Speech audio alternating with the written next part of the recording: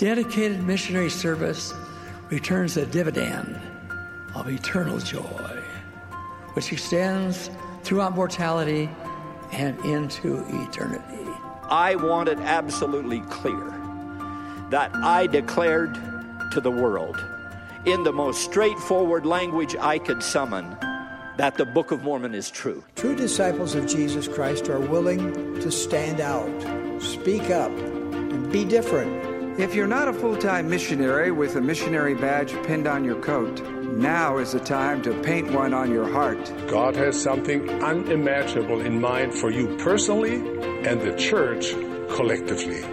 A marvelous work and a wonder. In this church, what we know will always trump what we do not know. Missionary work is an identifying feature of the Church of Jesus Christ of Latter-day Saints. Always has it been, ever shall it be. Let us be awake and not be weary of well-doing, for we are laying the foundation of a great work, even preparing for the return of the Savior. Hey everyone, welcome back to the Mission Prep Podcast. If you are new here, my name is Jaron and I'm a return missionary. And here I like to talk about everything that has to do with serving a full-time mission for the Church of Jesus Christ of Latter-day Saints. And I do this with the hope of getting all you future missionaries totally thrilled for your own mission. And to do this, I share some of my insights that I have gained from serving a mission with the intent that these insights will be a help to you as you prepare to serve yours. I also intend to get you guys in touch with other preparing missionaries around the world so that you can be part of a missionary community while you are preparing to leave. And to facilitate this, I've got an email that you can write into me at. That email is missionpreppodcast@gmail.com. And there you can tell me a little bit about yourself, where you're from, where you're serving if you have a call, maybe what you're excited about or nervous about, what you like to do, mission questions you have. Guys, this can be anything. If there's something that you want to share, then share it, and here on the podcast, I will share it with everybody else. That way, I can get you guys in touch with other young adults who are going through many of the same experiences that you're going through. There's just strength in knowing you're part of a worldwide army dedicated to doing the Lord's work. And here, I want to help you experience a little bit of that strength that comes in numbers. You guys are at such an exciting time of your life, and sometimes I honestly wish that I could go back and be in your shoes. There's so much that you'll experience in the short time between your graduation from high school to the time that you leave everything you know to go serve the Lord, and I can't help but envy you a little bit as I reflect on my own experiences preparing to be a missionary. There was a lot that was really fun and exciting, and there were also things about it that were a little nerve-wracking. I remember the excitement and the anticipation of receiving my call after I got my papers in. I remember how excited I was to be preparing to go to the temple. That experience in and of itself was completely life-changing for me. Studying the scriptures took on a whole new meaning for me because now I wasn't just studying for myself, but I had other people in mind. And I was always thinking about ways that I could teach them what I was learning and help them feel and experience what I was experiencing in the scriptures. I loved watching all of the district videos, and I just thought that every missionary on there was a superstar, and I could not wait to be doing what they were doing. The Best 2 Years was easily my favorite movie at this point in my life, and it was such a comfort to watch it. There were also a lot of things about preparing for a mission that were really hard too. And one of those hard things in particular is the thing that I want to talk about for the rest of this episode. And that hard thing was for me to leave my girlfriend. I know, here we are at last. I'm already going to be talking about the age-old question of what you should do about your girlfriend. And for those of you who do not currently have a girlfriend at the moment, chances are you're at least dating around, so everything I have to say here today applies to you too. So don't go thinking you're off the hook quite yet. And who's to say that by the time you leave on your mission, you won't have one? And if you still don't, well, I mean, I'm willing to bet that you have some kind of list of potential investigators, if you catch my drift. Wink, wink. I mean, you guys can't come home empty-handed, right? Anyway, me and my girlfriend, we hadn't even been dating for a very long time by the time I left. I think it was maybe only 5 or 6 months, but I mean, in teenage years, that might as well have been an eternity. We had a really great relationship, and she was super supportive of me going, and we spent every second that we could together, and those were some of the greatest times of my life. I'm sorry, guys, if this is going to be a little bit touchy of a subject for some of you. I know that leaving someone behind is a pretty gut-wrenching experience, but it's just one of those things about missions that we have to talk about. There's a lot that I've learned from my own experience with my girlfriend while I was preparing to go, as well as when I was on my mission, and I hope that what I have to share can be helpful to you guys. So if you're getting ready to leave on your mission and you have a girlfriend, what should you do? Is it a bad thing to have a girlfriend at home while you're on a mission? Could it maybe be a good thing? Should you guys just break up or be friends? What I want to attempt to do here today is answer these questions and just talk about them. And really, the answer as to whether or not girlfriends and missions are a good combo is, it just depends. And I'm sure that you've probably heard this before, so this isn't news to you, but we're going to go over some of the details of what this answer might mean for you. So as I was preparing to leave my girlfriend and enter the MTC, she had decided that she wanted to wait for me. So of course, I was thrilled with this news, but even at the time, I knew that this would present some major challenges for the both of us. I never asked her if that meant that she could still go on dates or anything. I didn't really want to get caught up in all the details of that. I was just going to let her decide what it meant that she was going to wait and just leave it at that. If I'm being quite honest though, it was mostly because I was too afraid to know the answer, and I knew it would have been unfair of me to ask her not to date at all. So that's what we left it at. We were still together as I left, and still to this day, that was the hardest goodbye that I have ever had to give. And it only got more difficult from there. Probably for the first 3 to 4 months, getting letters and emails from her was better than Christmas morning. But at the same time, it only deepened my homesickness, and guys, it seriously gave me some separation anxiety. After a while though, I got used to our relationship just being letters and emails, and at this point in my mission, hearing from her was the highlight of my week, and it didn't leave me with that sick feeling inside anymore. I was able to write her on P-Day and be ready to go and do missionary work for the rest of the week. Her letters and emails were always encouraging and helpful, and she was a great support to me the whole time that I was out.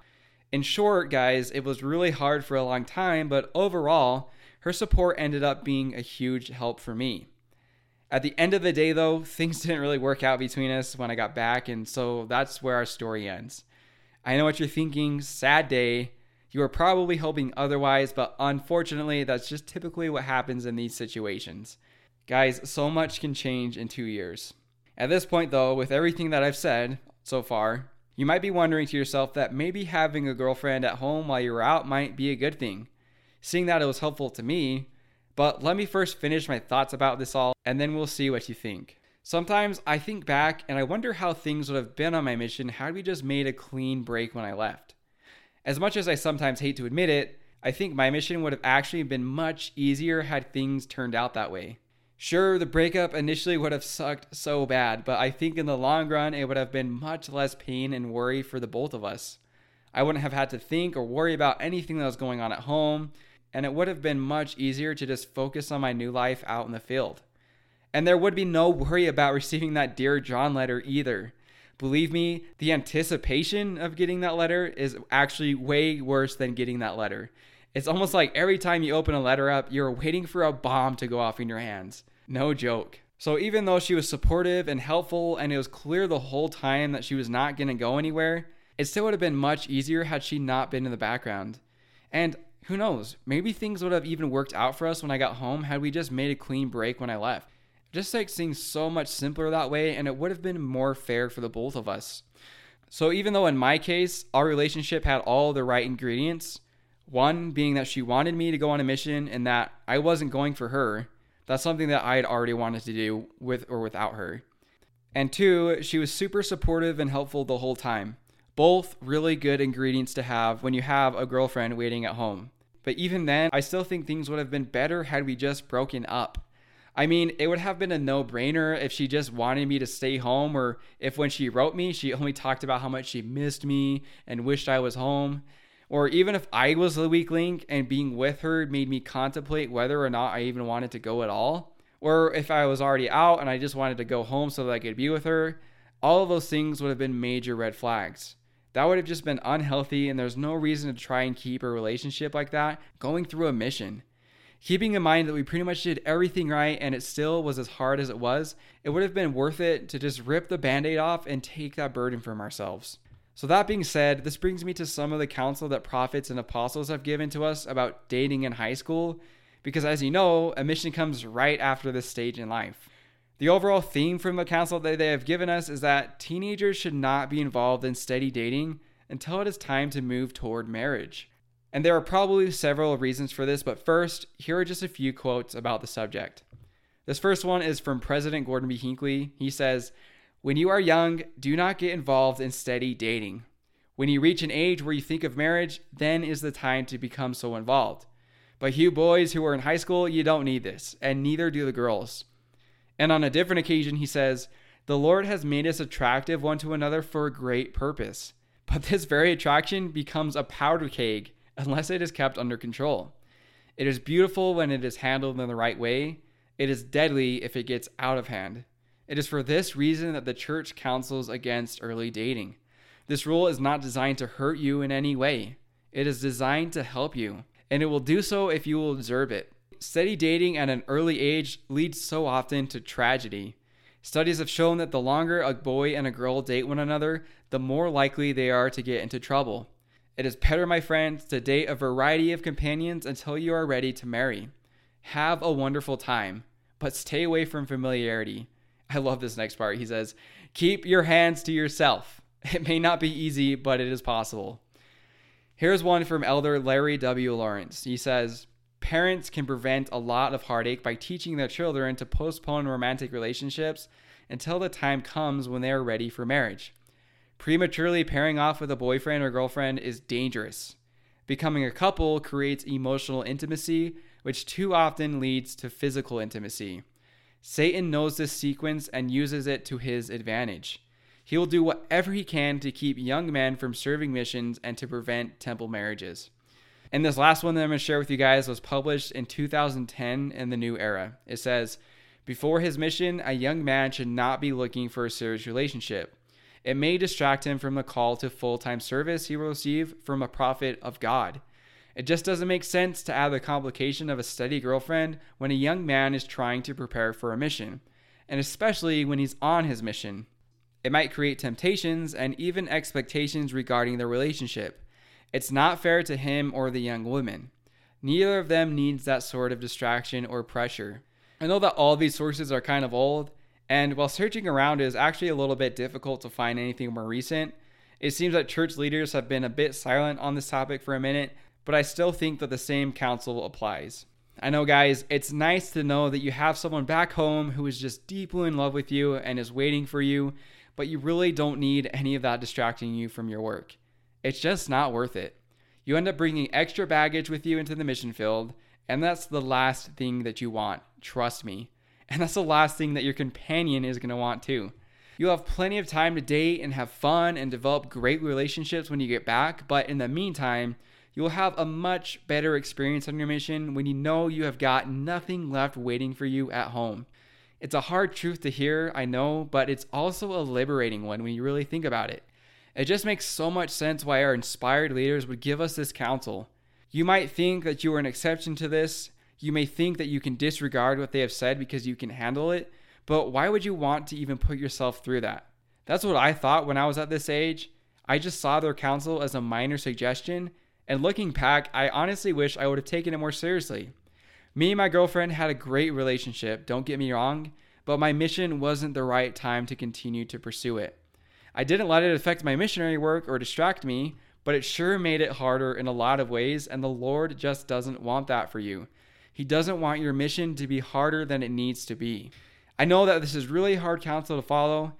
It's honestly just so normal to pair off with someone while you were in high school because everybody else does it.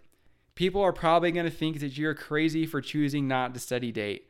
The hard reality, however, is that it involves very powerful emotions that often become destructive in a lot of cases.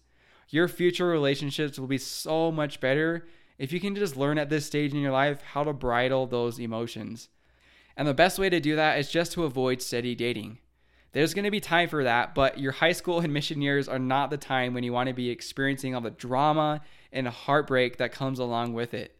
So before your mission, just make dating fun and get to know new people. You can find what you like in other people. Let go of your expectations and just watch your confidence grow.